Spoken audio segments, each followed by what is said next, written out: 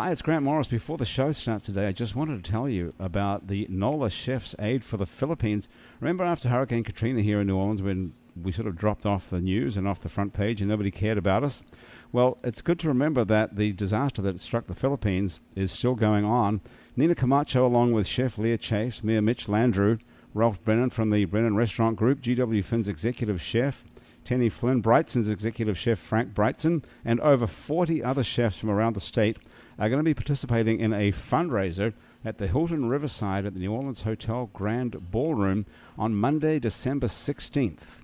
Between 5:30 and 6:30, you can go meet the chefs, and then the whole event takes place after that. If you'd like to go, you can get a ticket for $100. You can get a ticket for $50 or $75 or even $35 if you'd like to be a volunteer. It's called NOLA Chef's Aid, and you can get information about it at nolachefsaid.com.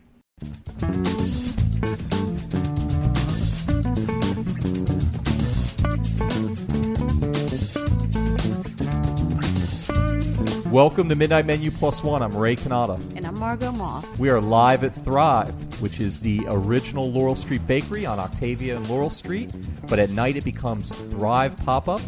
Margot and I meet here each Monday night to discuss food and culture, New Orleans food and culture, with a member of our local restaurant and food community. We asked them to bring along a plus one. Our special guest will be here in just a moment, and he'll be bringing along a plus one. But before we do that, we have an opportunity to meet with Peter Menge, the genius behind Thrive. So welcome, Peter. Thanks. Glad to have you here. Thanks for hosting. You're welcome. Can you tell us a little bit about Thrive? I can, yeah. But you know what genius means, right? That's not what I... Well, I was just told that. I've never met you, actually. So I was... the Thrive is food to go, and we say it's healthier. So that's with an IER. So it's not health food, but just food that's a little bit better. We try to use whole ingredients, seasonal, local, fresh ingredients when we can, and it's all takeaway. So this isn't a restaurant. You come here, you buy the food, and you take it either home or to work or wherever you're going to eat it. So there's seating here, but you don't want people to use it. Right. Okay. This is also the Laurel Street Bakery, and so during the day people come and they get baked goods and they get coffee and they hang out. And I actually have had people come here and get food from me and then heat it up in the microwave. So you I won't kick you out, but it's really meant to be eaten somewhere else to go. Now, how often is Thrive here? We are here Monday through Friday, and I stay till about 7:30 at night. And Monday is kind of like a day where it's a new menu, we're catching up.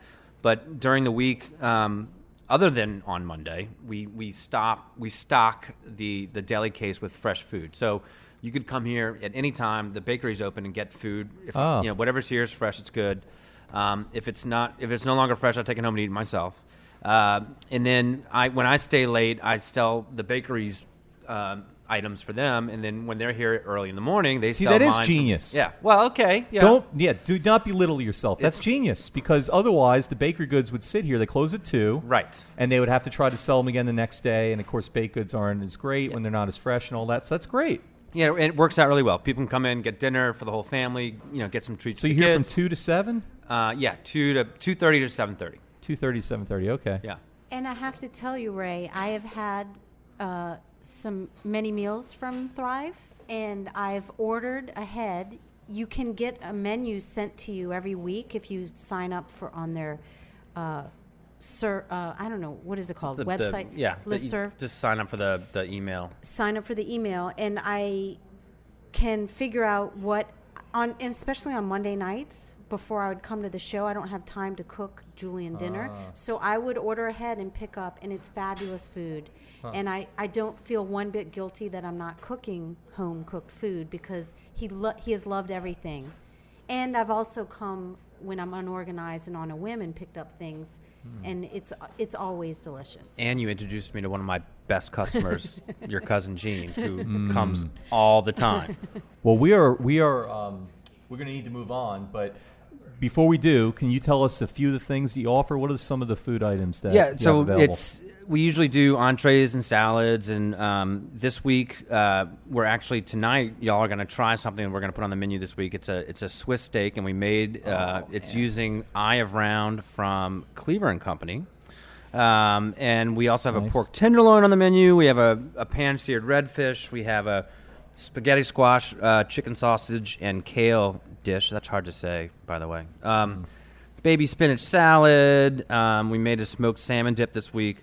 So it's just, we usually do entrees, maybe a sandwich, salads, and usually some kind of snack, a hummus or something like that. Wow, that sounds awesome. Well, thank you. Thank you for coming. It's my pleasure. We're looking forward to a long relationship with you here, and this is very exciting. Thank you. All right, great. Thanks. Okay, Margot, looks like our special guest is here. I'm very excited. You know how crazy we are for locally sourced food here, and borderline fanatical, I would say.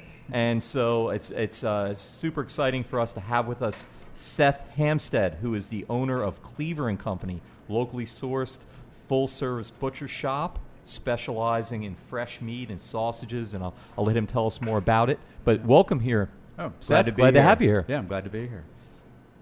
Well, okay, so you've been in the news a little bit, I know, because of the St. Rock project.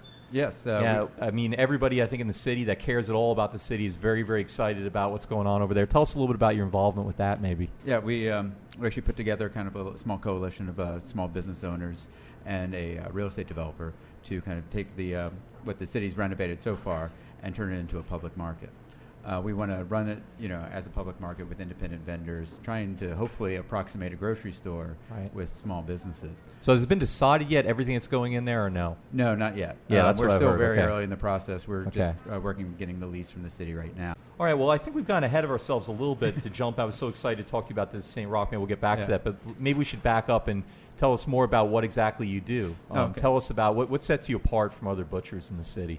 Well, we're a full-service butcher shop, and we buy whole animals directly from the farmers. So we, I know Farms in Alaska and Montana. Yeah, where are they're these all, farms? Yeah, all Louisiana and Mississippi. We're all within, 100 miles, 200 miles? Pretty like much that? 250 miles is about as Yeah. far as we go, but we like to keep it as close as possible because we want to go out to the farms ourselves and investigate them, make sure they're doing things the way we want them to be doing it and the way they say they're doing it. I talk continually with my farmers. Actually, I was talking with 3 of them today, just on different things, getting ready for the holidays, and it's that level of interaction that we have that I think differentiates ourselves because we know exactly how these animals are raised. I have an issue with something that's going on with one of my animals. I can say, hey, I'm a little concerned about the quality of this right now. What's going on? And they can say, well, it's either the season or it's something going on, or I'm having a little trouble because of the weather change. The eggs aren't, the chickens aren't laying eggs right now. So it's like, we can inform our customers of this too, because we want to have interaction with the customers too. We want to be as transparent as possible so that they know where everything's coming from. They know how everything's been treated. Right. And then we also kept the shop as open as possible so that they can see everything that we're doing too. Yeah, so I mean, there's a big difference between what you're doing and like the national chain grocery store where they have the 500-mile-long chicken farm where they're all cloned and they're all eating each other, right? They're eating like chickens, they're eating chickens, and like they never move past like their head sticks out a hole until they die. Yeah. And it's like it's none of that. Yeah, no, ours are all pasture raised, so they're all kind of running around and freezing in the rain sometimes. But they get to actually live a good life. So what's the biggest farmer you use? I mean, what would be like the closest to a big farmer? Closest to a big farmer, probably. It's a good question. I would say probably my cattle farmer, and just because his animals take 2 years to mature. So you go out and look at his farm, and it's absolutely beautiful farm in New Iberia. He's got I don't know how many acres, but it's funny. I can actually spot it on Google Maps on the satellite view because he has this bright red roof. He's gonna be like, okay, no, that's it, and then see all that green pasture around that. That's all of his. But since it takes 2 years for his animals to mature, he has to have a larger inventory than most. Yeah. And what's the smallest farmer you use? I mean, we were using smaller farmers, but it got to the point where our weekly demands were kind of going out beyond them. Thankfully, one of our chicken farmers kind of got together 5 other farmers to kind of form this cooperative that we call Local Boy Farms, so that he can give access to these smaller farmers who can't continuously do 30 chickens a week for us, but he can pull in a couple of from them. Oh, that's nice to for them to collaborate and. Yeah, and we're pushing for more of this right now. And actually, I had an extensive conversation with them today about kind of building out our poultry operations so that we can get more farmers involved and carry more products too, not just chickens, but especially for turkeys. We want to have a better supply of turkeys locally because, past couple of years we've had to go to Kansas to get heritage breeds, and we think, if with a little bit of work, we can get a good supply. And from do you around do like here. exotic animals then too, since you're doing the small stuff? I mean, do you have like The most exotic I mean, can we- I get Nutri-Meat from you or something like that? I mean, Yeah, what's the most exotic that you so do? everything that we sell has to go through a state inspected or a federally inspected plant. So they have to be farmed animals. So like the nutria we can't get, or we can't sell with human consumption at least, I should say. The most exotic we've gotten so far was one of our farmers, or pork farmer, had a wild boar get onto his property and have its way with a couple of the ladies. And Made a mixed breed. yeah, so we had some half wild boar, half large black pigs that Wow, were just what was that absolutely like? beautiful. Oh, they were beautiful. They had this like dark red meat to them, this really interesting marbling. It was Now, really good how'd you animals. decide how to price that? Did you price that more than regular pork? We started out at the same price and just would see how it would go, and then people really loved it, so we just kind of kept running with it as it's the same price as our regular pork.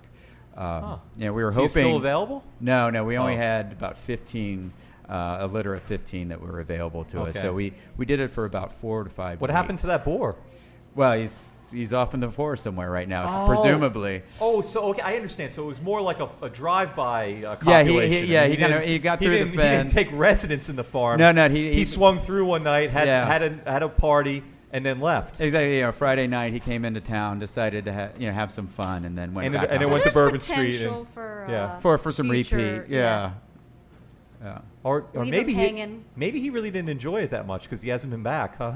Well, we'll see. just did it I one did take time? some time for the litters to. Oh, gotcha. Yeah. Okay. So maybe he is, and you don't know it. Yeah, exactly. Oh, wow. That's yeah, and really then so they interesting. pop out and you go, that looks a little. Oh, yep, that's a boy. Now you're a businessman, and this was your concept and everything, right? I mean, you Yeah. started this. Okay. So how long ago, by the way? We've been open just over a year now. Okay. Yeah. And are you a butcher yourself too? Well, so I did some training in Chicago when I Okay. lived there to learn the craft, and That's like the best place when Wait. I think of Yeah, butchers. yeah. I think of Chicago. Although I think of it the wrong reason. I think of like You think of, like- Sinclair and the Yeah. jungle and body parts falling in the mix and all that there's stuff. still but- a place in Chicago called Bubbly Creek that is still bubbling from all of the questionable carcasses that got thrown in there, including some politicians. But yeah. But yeah, I learned the craft in Chicago just so I could at least know enough to craft the business around it, and if need be. Pick So up you had the a knife vision myself. for this, and you said, "I really like meat. I want to cut meat up." Yeah. Were you like?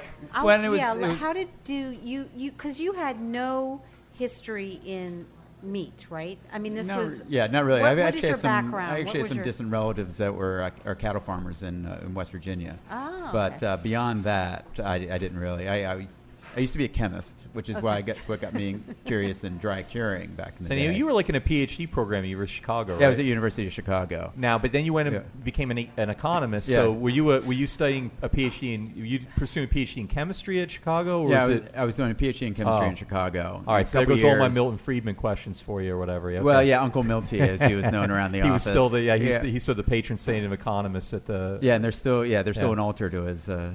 Yeah, Okay, but you weren't doing any of that. yeah, I wasn't. Yeah, I have a no couple idea years. I have no idea who the Godfather of chemistry is at the University of Chicago.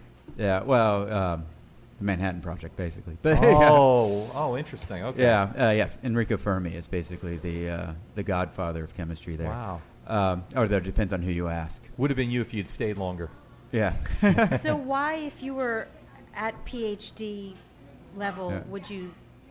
I- What Yeah. possessed you to switch? To switch, I was I wanted to go more into industry, and University of Chicago is a very academic-leaning institution, so I was getting pushed more in academia, and I just didn't want to deal with the politics of it, so I decided, time for me to do something different. So you done with the coursework already, or what were you up to? I was completely done with coursework. So you were ABD at that point, Exactly. and then you Yeah. quit. Yeah, and then I walked away. Wow. Yeah. And how long ago was that? When That year was would have been about 2000. 2000. Okay, so then in the Yeah, last end of 13 2000. years, then you've been preparing for the destiny that Well, awaited you. yeah, then I worked Okay. 8.5 years in an economic consulting firm. Wow. Yeah. What does that mean? So What- we what is did that? basically antitrust and securities fraud expert witness testimony. Yeah. Wait, for the trust or against the trust? Well, it depends on who's paying more. Of course. Yeah. We we only had 3 Nobel Prize winners on staff. Yeah. So you knew you wanted to get into this locally raised butcher business? Yeah, so I was, when I was working as an economist, I was like, look, and I was kind of a markets guy. So I was a guy figuring out in the antitrust kind of what the markets were and the penetration of markets and market power. So, and I was going to the farmers markets on the weekends, and they're always really early on a Saturday. If you don't get there early enough, things run out, and all the meat had to be pre-cut, frozen, and it's like there has to be a better way for this, especially for the farmer, because they spend all of their useful time being in production. That's what their specialty is, growing good things, and then they're taking a day out to go to this farmers market and sell things. Well, what if we could be that conduit for it? What if we could be that venue in Chicago or in New Orleans to where we can sell their stuff 6-7 days a week, and they can do what they do best, which is grow meat. So that's why then I was studied to be a butcher, to be, so I can learn the craft and really figure out the economics of it. Have you ever cut up an animal, like a raw animal, 5 years ago, 8 years ago? Yeah, it's 5-6 years ago now. I was joking with my guys. It's probably been it's probably been 2 or 3 years now since I've last done. And thankfully we found some very talented guys here, so I don't have to do it. All right. I can run the business and manage every other aspect of it for them and let them do what they do well too. Well, I think we need to pause from the butcher conversation for just a second because I see your plus ones here, and I think it's time for you to introduce him to us. Okay. We do not know who he is, but he looks very interesting. Can you introduce us? Yeah, sure. It's Grayson Gill of Bellegarde Bakery. He's kind of the very talented and rogue baker of New Orleans. You say and rogue baker? And rogue baker, yeah. He actually came to us a while back and was like, I've got this crazy idea of using your cracklins in a bread. And I was like, I really thought that we had put cracklin in just about everything we could, and you want to put it in a bread. Like, this is fascinating. So. All right. And that's how you got to know each other. Yes. And now you're friends. Yeah. Business partners. It must have been successful if y'all move forward in your friendship. We make that bread. I call it the Cajun fougasse. Fougasse is a southern French bread from Provence. It's a traditional bread that's made with olive oil and typically anything from like lardon to anchovies. And a whole mission of my bakery is to reflect and kind of channel the wide, deep history of New Orleans baking's traditions and all the things that go on here. So I had an idea of trying to incorporate something that Seth made into the bread, and we sell the bread at Seth's shop every Saturday, and we also make a different version of that bread for St. Marie Brasserie and for Broussard's. All right. Well, so, yeah. All right. Exciting. Cool. Well, I know Broussard's has just put a bunch of money into making things better there and kind of revitalizing that. Yeah. A renewed mission there, which is great. So you're involved with them, and you supply the bread for them. So all the bread they use is from you, or some of the bread they use is from you? As far as the table bread, we do all the table bread for them. Yeah. Oh, that's got to be a lot. They go through quite a bit, especially for the holiday season. Yeah. I mean, you have any idea of the volume? You must, right? I do probably a few hundred pieces a week for them. A few hundred pieces a week. Yeah. And what is their what is the strangest bread that you've produced besides the I hate to say strange, but what is most exotic or most culturally relevant that we wouldn't know about but unusual? I would say we do St. James Cheese as a cheese class just about every Wednesday. Different regional classes with wine. They do pairings. So I think it was about 3 weeks ago they did a class on sake. So that was a bit of a challenge to come up with a bread that would pair not only with the sake but also with the cheeses that Casey had chosen for the class. So I took some Cajun grain rice. That's a brown jasmine rice grown in Kinder, Louisiana. And I paired that with, they make a Cajun grain rice flour and a Cajun grain grits. So I cooked those grits down, and then I also added some of the rice flour and some Louisiana molasses to a loaf of whole wheat bread, and had a really delicate kind of crumbly mouth texture and mouth feel. And then the rice flour gave it that kind of crispiness too. So that was a bit of a, I guess, like an intellectual challenge in the sense of trying to line up with something that somebody wants that they're not necessarily able to articulate as far as bread goes. Very creative and probably an evolution and trial and error, right? Yeah, but also grounded, I think, too, because it's not some like far out, reduced pineapple and Haitian rum or something. It's very like with the cracklin bread, the fougasse. it's some cayenne pepper and herbs de Provence, and it's a pureed, cracklin. So it's not, bread. When we add stuff to bread at the bakery, it's not about eating like blue cheese. Like you want to like the bread because of the fermentation, the quality of the bake, the flour, the water, all the other ingredients. You don't want to, if you're going to eat cracklin, go and buy some cracklin from Seth. If you want a well-balanced, loaf of bread or a different flavor that's complemented by cracklin or whatever it may be, that's great. But the quality and strength and the dexterity of the baker should be present in the bread, not in the additions to the bread. Oh, that's interesting. Yeah, something that always impressed me about what Grayson does is it's always rooted in traditional styles of bread and everything, and it's just like this modern riff on it that is just always goes in a great direction. Now, how'd you get involved in bread making? I started baking in the Bywater about 5 or 6 years ago at a commercial kitchen, and just kind of snowballed. Yeah. Okay, so what were you doing before that? I was in college for a few years, and had left and came down here. Okay. Yeah. Now, how'd you get down here? On a Greyhound bus from Port Authority. From Port Authority. Okay, Yeah, so you're in New York originally? I was up there for a few years, and my best friend's family's from Chalmette, and he was Okay. down here, and I was in New Hampshire, and must have been February, and I was shoveling some snow off of a roof, and he called and said it was like 85 degrees down here in February, and there was another like northeastern coming in up there, and I was just said, Had you visited him before? I hadn't been down here yet. Okay, so you're familiar with the Yeah. I the was. city and the culture. Not as much, but yeah, I definitely was. And do you have an interest in history? I mean, do you have any Yeah. background in history? Just kind of freelance amateur. I like to read a lot. That's all that I do. I'm reading the Richard Campanella book right now, the Bienville's Dilemma. Oh, I love That's that a great book. That is a fantastic book.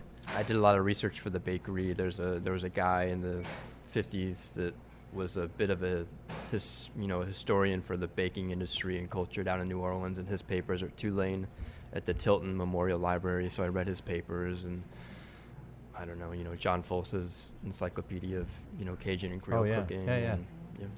Interesting. So So do you think you're going to be doing bread 50 years from now, or what? if my body keeps up with it, yeah, it's really physical. I So think. now is this something you can do from home, or do you have space for this? No, or- I have a 2,500 square foot production facility. Okay, Yeah. wow. It's just you? There's about 4 or 5 of us. 4 or 5 of you, drivers, including drivers and all Okay. that stuff. But yeah, we do on average, and the slowest day is about 300 loaves of bread a day by hand. That's your slow day. Yeah. Wow, each one done by hand. And do Now, you have to do that all night? I mean, is it like you wake up at 3 in the morning we or do you work all night? we do or a what's style of baking called retarded fermentation, where the fermentation is slowed down, so it's a slow rise, and it rises overnight in the walk-in cooler.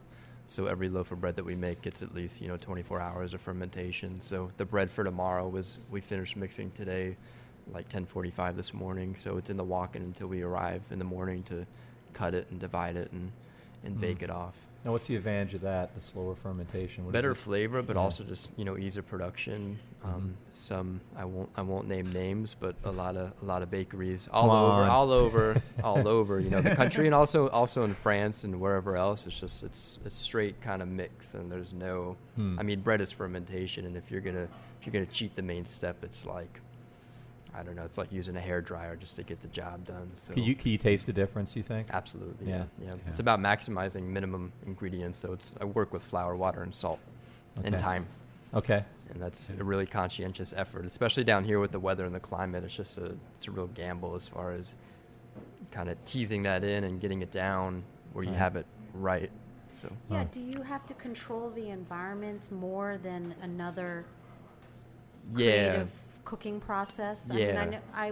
I know nothing, but I've wondered the water. Do you have to treat the water? Is it soft water or hard water different for your process? I have a or- water softener because with bread you don't want a particularly hard water, and you don't want to get like a reverse osmosis filter because you need minerals, to act as a catalyst for the fermentation. So you don't want a kind of a vacuous, great tasting water, and then again you don't want some public water that's full of garbage and it's really hard. So Well, I know there's. I know all this stuff is debatable because we had the Revista people. The Revista Yeah, folks. uh-huh. They're wonderful. Lisa we had and them on Chris. the show. Yes, and they actually took opposite views on the on the role of humidity in their baking, and one was completely convinced it had one effect, and the other was completely But one convinced is a it had the baker. opposite. But one is a baker. Yeah, but by- the other one was like the sous chef at Commanders too. So I mean, it's like they're both pretty qualified. Oh, they're both qualified. and they but both I mean, own a bakery. Yeah, but I would imagine if you're baking bread, that it's more of a scientific and. I guess what I'm just trying to say is there's got to be some art to it too. It's not all. It's not all just straight science. It's not like we can just look it up and say, okay, this is for sure the effect on this. You're discovering effects as you're doing it, probably. Right, and I think Right. it's a matter of being dexterous with knowing all the different elements that go into it and controlling those too. So yeah, it may not be because there's a rainstorm or because it's particularly humid. I mean, that's a matter of knowing how to control those things and approach those things. But that may not have a direct, result on the finished product so much as what the baker put into it. Yeah. Now you're going to also be involved in the St. Rock project then as well, Yes. right? Or you're hoping to the corporation that you all formed. It's a You're part of that. nonprofit. Yeah, we nonprofit. want to do a nonprofit, so Right. that way we don't think the market itself should make money. This is a public building; it's a public good. Okay. We don't want the organization that is running the market to necessarily make money. We want that all that money that comes into the market to be reinvested into the market. Okay, but and the- therefore keeping the rents low for the vendors to make But money. the vendors will make money. Oh, yeah, right, the yeah, vendors- yeah. the- Of course, hopefully you're not the doing vendors this will on make money. charity, yeah, right. No. But the sort of the parent group that's sort of working with the vendors, that's Yeah. going to be a nonprofit, and you're the you and the other people that you named are over the Yeah, we're part of the initial board. Okay. And then we'll also have some community representatives on the board once we actually get formed and running forward. But Okay. we think that the market really needs to have a strong vendor presence on the board and the Right. management to make sure that we have a sustainable market. Yeah, if it's just, I would imagine, if it's just a board of people that aren't really affiliated with the community or the businesses that are going there, then it's harder to have a balanced opinion and influence. Yes, So- exactly. And that's why we think we want to have vendor representation and community representation on the board, so that we all can have the resources and the knowledge to bring to the board and hopefully make it a very successful market. So now, is there a possibility that the city's going to go a different direction with this? There is a possibility. Who decides? So there's a So I filled out a survey for St. Rock, Yeah. right? Now, I don't know who put it out there, but it was Actually, I it was a think- long survey. My friend Ben McLeish was the one who pointed me towards it. I and think was he the one that posted it possibly? he posted it, right? Yeah. And it got several hundred answers and asked you what neighborhood you're in and would you like this and would you like that and what are your current habits and so forth. And it was a pretty Yeah. extensive thing. It seemed to be fairly sophisticated. And then they Yeah. printed the results. But I mean, he's not deciding. Who is he or who's No, deciding? I mean ultimately it comes to there's a quasi-governmental corporation called the New Orleans Building Corporation that technically owns the building. Okay. And it's basically an entity owned by the city of New Orleans that owns the buildings. And they're the ones that decide, their board decides who gets the lease. Okay. Now, we're working through, the New Orleans Building Corporation has retained a real estate agent to market the building, to find gotcha. bids, to attract people to run the market. And, we've put our hat in the ring. We actually have a community meeting coming up. So somebody horrible like yeah. Winn-Dixie or something comes by and wants Yeah, I'm mean, sure can they that- can can submit that a happen? proposal also. Yeah, I mean, anything can theoretically happen. that could happen, Yeah. right? Now, I would say that, what the city's done with the renovations already, doesn't really lend itself to a grocer going in there. Okay. One like a Rouse's or a Winn-Dixie. And the footprint of it's probably smaller than any Rouse's or Winn-Dixie you ever go to. Now, I had a question for you. I heard a rumor that you have butcher classes. Yes. So I paint once in a while. I'm not a real artist like Margot, but I can go ahead and take like the paint by numbers class that they have at the what's the name of the place that they have? We have another artist here that's smirking at me right now, Chris. But I tell you, and I paint a couple things I stuck on my wall. As somebody who's never butchered at all, I've never hunted before. I've never cleaned a fish. I've never fished before in my life. I can go. You have a beginner's class I can go to, and I can learn to. Yeah, do so something? I wouldn't recommend putting any of it on your wall. But yeah, we have some butchering demos so you can see how to break down a hog. How many times have you done this? We do about every month or two. We'll have. So you've one. had hundreds of people in this town that have come by and. Yeah, we do. Have you suspected any to be like serial killers or anything? Have you ever worried only about, a couple. You know how like flight school every once in a while, like after 9/11, they went, wait a second, that guy, He didn't ask how to land. Yeah, he just didn't know how to. He only wanted to take off. He didn't want to learn how to land. Yeah. And he was asking about cargo, fertilizer and stuff. Like, do you ever have anybody you go like, I don't know, I should call the police. This guy doesn't. Yeah, seem every like once he in a while you wants can to-" start to wonder, when they start really asking questions about how it was killed, and specifically what size clamp did you use for that. You puts start the to lotion wonder. on. Yeah. I think it'd be a great date, though. Well, it was funny. I really do. It's a genius idea. Yeah, last year, so we also do a sausage making class. And last year we did, it was earlier this year, we did one right after Valentine's Day. And we realized it was all couples doing the sausage making class. And we're just I like, wonder what that means. I don't know. I really don't know. Yeah. I'm not a psychiatrist,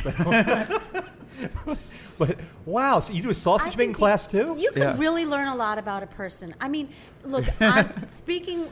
If a guy asked me to go on a date and to do that, I think it would be so creative, and I would love that.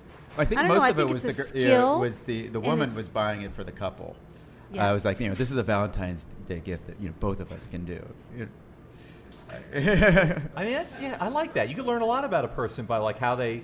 Oh, now we're going to go into all Yeah, that. if I they're- know. It's no, like, no, can no, we but make if some off-color jokes? But seriously, if they're squeamish or I don't know, I think it's really neat to learn where your food comes from, and not just go out and eat all the time or It's cook been- at home to just really see Now, what you goes think anybody into became it. like a vegetarian after the class too? I mean, like, did I anybody don't swear know. off meat? I think if you bought the ticket to get in, you probably know what you're about to get into. No, I don't. But I disagree because like I've seen meat behind a counter, Yeah. but I think like handling it and like guts. I mean, it could ruin meat to me. Yeah. I'd be kind of afraid of it. To be It's honest, been 'cause I interesting like to meat see, a lot. all Oh, the it people turned me coming in on. because especially, when we get on Fridays usually or the days that we get all the animals in, and then, when people see like this parade of animals coming in, being carried in, and they're dead already, but with the head still on it and everything, it can really get to them. But that was more like right when we first opened, and I think now people are just a little bit more used to it.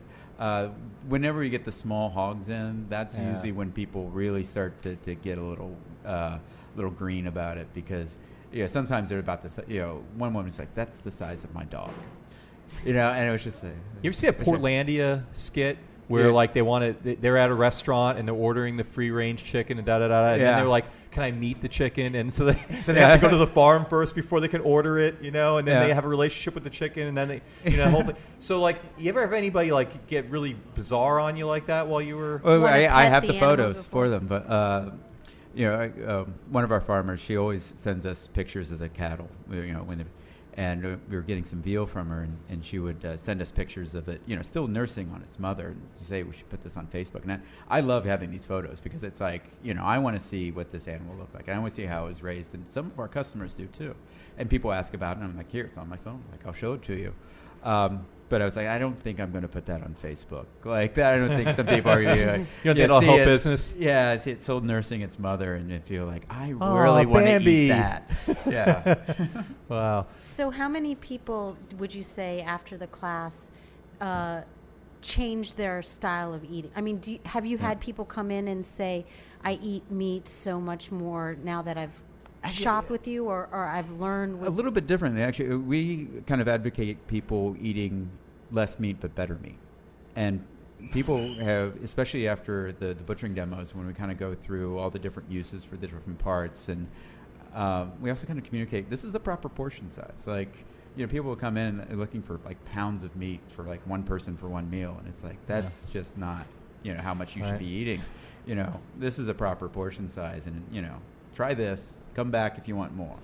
And, people have said, I really get it now. Like, it's much more filling. It's much more satisfying, I should say. Right. When you're eating like a full fat, properly raised animal, because your body eats that fat and goes, you know what? I'm full. I'm satisfied. Whereas if you're eating boneless skinless chicken breasts, your body just keeps going, okay, more protein, because it needs fat. And once it's not a balanced meal as much. It's not as a balanced saying, meal right? at all. Yeah. So it's like, if you eat the animal the way it was supposed to be raised and how it's supposed to be treated, it's a much more satisfying experience, and you don't need nearly as much meat to go with it. People will come in, we cut the pork chops, they saw the big fat cap on them, and they go, what do I do with that? And you're like, well, you cook it and then you eat it. If you don't want all that fat, just put it aside and use it when next time you're making red beans, throw it in there, and it's going to be the best red beans you ever made. Well, I would imagine too, it's maybe similar in bread, the bread you're making and the meat you're selling. People don't really know what food tastes like until, I would imagine if you've never had farm fresh food or maybe bread with a certain flavor and then you're exposed to it, you crave that, or you want more of that because it tastes good. And we had Chef Saris from the culinary program at Tulane. What is it? I'm drawing a blank. It's my culinary medicine program at Yeah, Tulane. where they're teaching the doctors how to cook, so they can go out to the Yes. community and teach them how to cook. And and we're actually hoping that we can partner with them for the St. Roch market, so that they can use it as a venue to teach classes at. Oh, excellent. Yeah, and that's because we think it's really frankly, important. it's a neighborhood for a long time that didn't have a lot of good, healthy food options, too. That's one of the few places in the city that has a lot of fast food around there, too. Yeah. A lot of junk. There's a Rally's next door to it. Yeah, right. And it's like, boy, but yet it's a community that has so much funk to it and just so much interest in life and creativity. And history. And that history. They used to have access to fresh food, and so this would bring that back to the community. Yeah, we're hoping to bring it back. So exciting. Well, I mean, to me, correct me if I'm wrong, but I mean, there's got to be something very fulfilling about when you're locally sourced like this, knowing that this is helpful not only to to me, but it's helpful to the people that supply me. You already talked about that. You said how it's a better lifestyle for them than having to travel and do the stuff they don't really like to do or isn't really what they're called to do in the farmers markets. But then it's also better for the community, the customers too. I mean, it's healthier for them. You've alluded to that. I mean, everybody wins basically, except for some corporation in wherever that's losing out on this. Except for Tyson or whatever. But it's like no offense, but I don't feel bad for Sanderson Farms. Yeah, right. I mean, who loses in this? No one, right? I mean, what's the drawback to this? I mean, and how about cost too? Now, price is price a big concern? Is it? Price is a big concern. Since there's no shortcuts taken. Right. It does cost more. And we have people coming in asking like, oh, how many filler? What all do you put in your sausages for filler? And it's like, we don't put anything in it. It's all just straight meat, seasoning, salt. That's it. I mean, my answer to that when people say that sometimes, though, I don't know if you agree with this, but I always say what you allude to before, you don't need to eat as much of the good stuff as you do of crappy stuff. That's one thing. The other thing is there's a hidden cost. You eat the crappy stuff, and 10 years later you got cancer or whatever. You got to go back, or diabetes, or whatever. And you pay for it now or you pay for it later. And I'd rather pay for it now and pay for it in a healthy way than. Well, and that's why I think Tulane's trying to re-educate people how to cook, because like so many people don't know how to cook anymore. So it's they go to the grocery store and just get all the prepared stuff, and who knows what's in all that stuff. Yeah, right. And then we're finding out now it's like margarine was healthy for you. No, that wasn't true. Now we're finding out that natural lard. The beef that we sell at the shop is all grass-fed and finished. It's higher in omega-3s and lower in omega-6s. Right. Omega-3s are what you're supposed to eat fish for. It's higher in CLAs, which are good for brain development. All these health benefits that we've lost because we went to this industrial agriculture thing that it's really hurting us. For example, I always know when I buy organic fruit at the chain grocery store that sells organic stuff, it doesn't have a third the juice as much as like my lemon tree in my backyard, And I think it's better to have a fresh lemon from from close by, from a Louisiana farmer, Satsuma that was picked a day or two ago or whatever. Yeah. That's far healthier, I got to believe. Because it's way juicier than having an organic one that's shipped from Taiwan. Yeah, because they didn't have to pick it when it was unripe, and then, so it can ship over, and then then put it in a chamber with what do they use for ethanol? That? It's ethylene. It's ethylene gas that they use to ripen. Oh, sweet. Yeah, that sounds really healthy. Yeah. Well, this is more on that. But I was Chef Saris was saying she exposed community people in the community to a traditional dish that everybody eats in New Orleans, but she made it like 7 different ways, and they never picked the food that was bought with the stuff with preservatives in it, and even though that was exactly the way they were making it, people just don't realize, and you don't have to have a sophisticated palate or be have tons of money to be able to appreciate fresh, healthier food, So to me, that's what's exciting, and you'll be bringing that to a community. Maybe some of the products will be higher end, but people will have access to what we hopefully we also want to make sure that it's as affordable as possible too, but we want to give people the option of giving access to fresh food, and then also we want to work and do classes to make sure that they know what to do with it, and how to plan and meal properly. And that's going to be part of the St. Rock. Yeah, that's part of our community outreach program. I just gave 15 of my lemons to Chef Sarah. She's making some lemon marmalade for her mom or somebody in Rhode Island. Yeah, I left them on my porch this week. And I brought you some eggs, by the way, if you want some eggs, either one of you. And, we got more eggs than we can use. Good. We've been our I'll egg farmer has been I'll faltering. Can I have them? You can have them. You can have them. Yeah. He doesn't trust them. No. After all that talk about these serial guys killing. get no. Oh, that's right. You don't need them. You got enough eggs, right? They yeah. No, those are for my backyard. Excellent. Yeah. So we have to interrupt this interesting conversation to go to the book of questions. Right. Yeah, from the sublime to the banal. So I would like you to pick a number between 1 and 217, please. All right, let's go 216. 216, I think that's new to us. Always trying to break new ground. Yeah. Okay. Pioneer. If a crystal ball would tell you the truth about any one thing you wish to know concerning yourself, life, the future, or anything else, what would you want to know? That's a good one. Finally, someone said that's a good one. Yes! He's lying. Yeah, it's just filler. I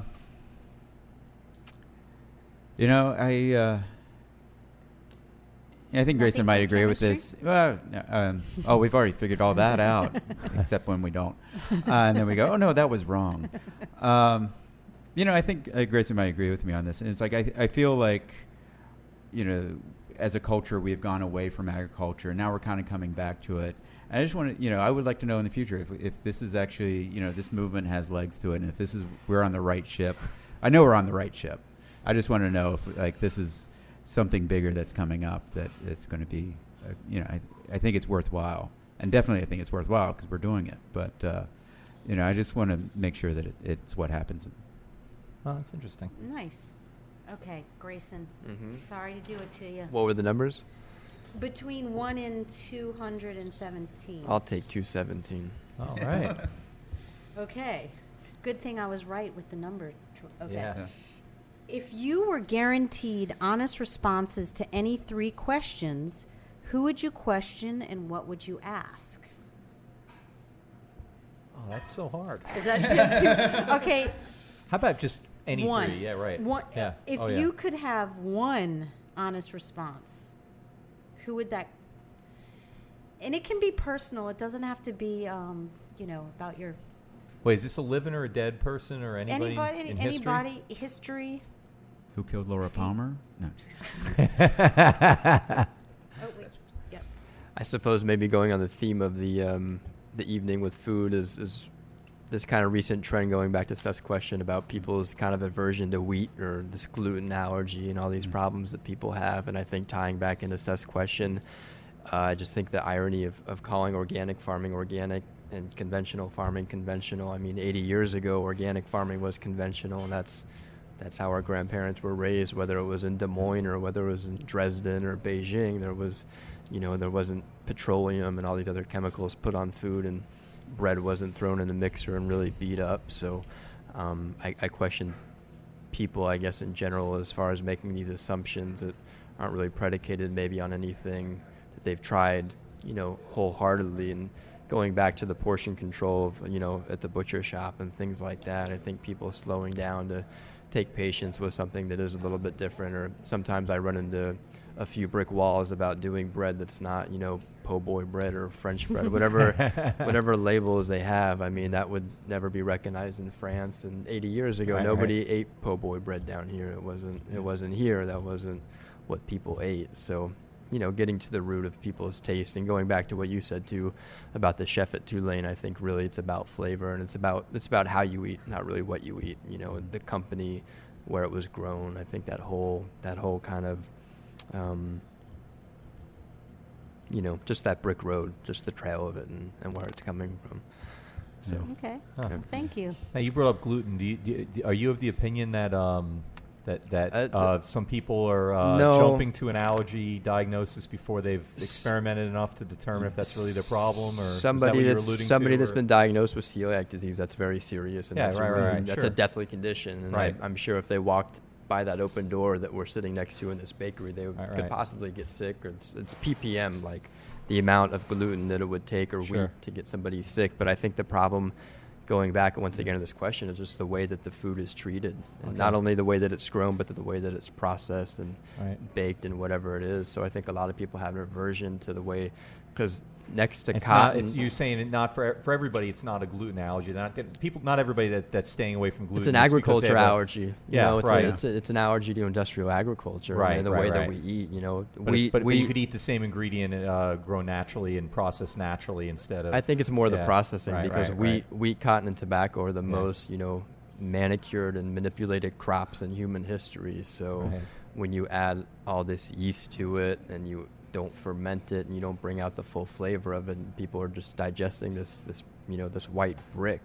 So I think naturally fermented breads with quality gluten and quality ingredients really makes it a lot more digestible for people that otherwise would have an aversion to bunny bread or something else like that doesn't really have any fermentation, because it's just kind of the solid product that you're consuming, as opposed to something that gets 24 hours of fermentation or a little bit more patience as far as the way that it's being made. We've had people come into the shop that I sell Grayson's bread on Friday through Sunday, and they comment that I thought I had a wheat or a gluten allergy, and then I can eat this bread, and it's like, well, probably wasn't the wheat or the gluten, it was probably all the other crap. It was the other crap, right? Yep. Half of our breads have no gluten or no wheat in them at all, or no yeast in them at all. And then, we did for tomorrow, I think we mixed about a 400-pound batch of baguette dough, and that has maybe about 4 tablespoons of yeast in it. Wow. And that's 400 pounds of dough, so it's really minimal. Doesn't need much. We put a lot of natural fermentation and starters in there as well, and the amount of time that it ferments really reduces the amount of leavening that you need. They take. Not shortcuts, but production. I mean, it's a conscientious choice. I wouldn't do it any other way. I'm saying that others do it. I'm saying they're taking I wouldn't even say it's a shortcut. You're decimating the whole craft. I mean, that's the nature of our life. It's not even food. When all those things are added, it's not. It's not edible to me. Right. I'll tell you what's food. That's food. That looks like food to me. I didn't think I was on out to lunch. So chef, will you please introduce yourself and tell us what you brought out? Well, the food first, more important. That is Swiss steak. It's kind of my variation of Swiss steak. Basically, it's top eye round from a wonderful place. Sear it, slow cook it, deglaze it with some vegetables, peppers, onions, celery, tomatoes, a little bit of wine, a little bit of Worcestershire, beef stock. Excuse me. Break it down, make it a little tender. Also sauteed some mushrooms with some Parmesan, some balsamic vinegar reduction, and haricot verts. Beautiful. Wow. Very nice. And you tortured us because you brought all this to us without any forks. I know. Hey, I had that. Now this is Chef Matthew Radcliffe with Thrive, right? Yeah, correct. Okay. Well, thank you. Mm-hmm. Wow. Okay. So Chef Matthew. Yes. In addition to working with Thrive, you also have your own Yes, business? I do. Yes, Tell I us do. a little bit about that. Where else can we get food like this? from you? I'll back up a little bit. My relationship with Peter with Thrive, it's kind of a mutual beneficial thing, beneficial to both of us. We share resources, we share the kitchen, we share ingredients. Get a better price on things. I'm basically his chef, and I help him. I just help Thrive out, and also in addition, he provides resources and kind of exposes me around town for Crescent Cookery is my business. Crescent Cookery. So this is a personal chef kind of thing, or it's a jack of all trades. It Okay. primarily is a catering business, but Catering business, that takes a lot of forms. For instance, this past Friday night we did a Christmas party, heavy hors d'oeuvres. We also do a lot of holiday cooking. For Thanksgiving, I did a lot of turkeys and hams. Spiral hams, dressings, dessert pies, things like that, delivered to your door. All right. Soups, things like that. Sell a lot of products here at a Laurel Street Bakery alongside Thrive. Now, where can we find out about your business then? Do you have a web presence? I do. Or? I do. In addition to Facebook, like everyone else, I also have it's CrescentCookery.com. CrescentCookery.com. CrescentCookery.com. And you're here operating through Thrive also most days, 2:30 to 7:30, Monday to Friday. Well, actually, I'll tell you, the business is never really closed. Anytime Okay. you can go online and place an order with me at 1 in the morning if you want to. Anytime you, there's little sample menus on our website. There's some pictures of some things we've done in the past. You can check it out there. Just pick what you want. Just send me an email. And So I can get like 3 meals a day from you, take out, and I can look at pictures of it in between. And hire you for an event. And you can order 3 Scratch and smell coloring books you have. Like and you can order soup, and you can order your holiday dinner from me, and you can go ahead and plan for carnival or tailgating. We go as low end as just wings and dips and things like that. We go as high end as crown roasts and Look, in we're this all over the town, place. especially in this town, you don't need to apologize for making good wings because it's not a Right. wing town. It needs for a lot more. For Muses Parade or for Toth Parade, I'm sorry, I've already got an order for someone's cookout for that. Awesome. So yeah, and we're definitely open for carnival season. Awesome. So. Well, Muse is my favorite parade. Well, thank you. All right, really thank you. appreciate Thank you, you so and much. thanks It's for this delicious. delicious See meal you as enjoyed well. it. Thank you. Okay. Well, I want to return to you just a little bit. Grayson, tell us some more about I'm intrigued a little bit by when you alluded to some of the history of bread making, and I don't know, do you have any other thoughts about that? Any other comments? We are running out of time. We have just a few minutes left, but I'd like to hear more about some of the discoveries you've been making historically about your craft. Yeah, I named the bakery Bellegarde Bakery. Was the name of the first bakery here in Louisiana because That was the first bakery in the state of Louisiana. Well, it wasn't a state, but the capital of the French territory in this part of the country was in Mobile right. for about 20 years. Okay. And then when they founded the city here in 1722, the Right. colony and the capital Right. moved here, and the first Right. bakery was named Bellegarde, and it was where the Pantable is right now at this corner of No St. kidding, Anne yeah. and Right, the Charter oldest Street. apartment building in the country. Well, it actually That's- predated yeah. the construction of the Pantable Right, building where but the I mean, bakery yeah. was. So Cool. just the depth of baking and tradition. Also, I Uh-huh. mean, I think it just gets neglected as far as the food culture of the city. The fact that bread and baking have kind of become symbolized by the French or po' boy loaf, and it's Right. really just Who's your second favorite baker besides yourself in the city? in this city. Yeah. Definitely like Revisa and Gracious Bakery a lot. Ah, both of whom we've had on Megan our and show. Lisa, We love yeah, them both. Yeah, doing that's wonderful great. work. But Cool. I mean, even after the Civil War, there are more than 250 bakeries here in town. There was a Muslim bakery that opened on Chapatula Street after the Civil War. There was 3 dozen breweries in town after the turn of the century, Right. and just this depth of food and tradition that has Right. kind of been paved under a little bit to kind of approximate only what you can find in Rouse's or possibly Winn-Dixie. So hopefully a project like St. Rock will really highlight something that's not an aberration, but something that has always been here that just kind of got suffocated a little bit. But, not to toot our own horns, but people like, Richard at St. James Cheese and Seth and myself really trying to pull this back up from underwater, where it was almost completely submerged. Well, it's really fun because, I mean, to me, all you guys are having an operation that, it's fairly small at this point, right? I mean, fairly modest. You talk about having like 4 employees, and you're doing it with just a few folks. We have about 4 employees. About 4, right? And but you can band together with and St. James has been an established thing that's been wonderful for a long time in the city. But again, it's a small operation. But together you can do things collectively and encourage each other in ways, projects like this that I think you couldn't do by yourself. And that's just another example, I think, of what we talk about all the time in the show Margot, about just the value of community and relationship in New Orleans, and it gives a flavor to everything that New Orleans does. And in particular, I think the food culture has that, where there's just a high degree of collegially and so forth. That one more enables- ingredient. Yeah, right, Yeah. exactly. And there's less of the competitiveness, and even if there are people that are jealous or whatever, but there's always going to be other people that want to help you out and partner with you, and that's just really exciting to see. To me, that's beautiful. That's what human life's supposed to be about. So that's terrific. Well, I'm so sorry that we're out of time. That flew by, didn't it, Margot? That was Yes. amazing.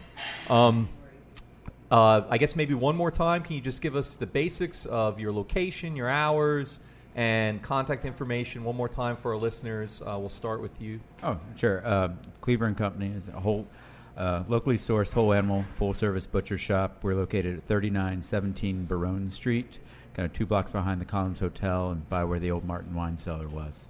And you can reach us online at cleavernola.com or call us at the shop at 504-227-3830. Thank you. And Grayson? And at Bellegarde Bakery, we bake fresh bread 6 days a week, every day but Monday, and we sell at restaurants as different and varied as Petite Grocery and Broussards. And as far as retail outlets, we have a map on our website under the retail tab, along with some other historical essays and information. And our website is Bellegarde Bakery, is BELLEGARDE.wordpress.com.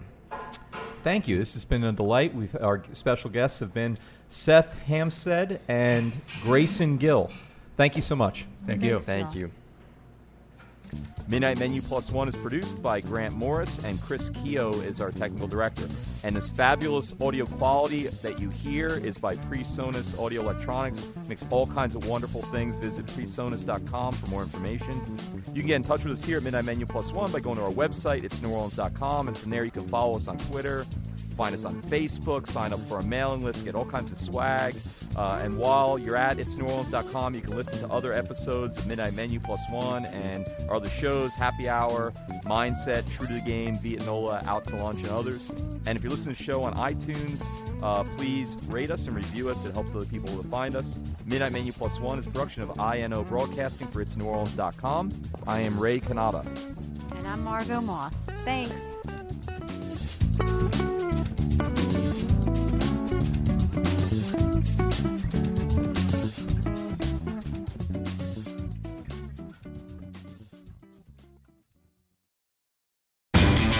You know Labor Day signals the unofficial end of summer, but not the end of your outdoor projects. Lowe's helps you do it right and helps you save with Labor Day deals throughout the store. Shop now and get 2 bags of Stay Green potty mix for $12. And keep your lawn looking neat and trim with a Craftsman 2-cycle 17-inch gas string trimmer, now $20 off at just $119. Whatever's still on your to-do list this Labor Day, do it right for less. Start with Lowe's. Offers valid through 8/28. Soil offer excludes Alaska and Hawaii. U.S. only.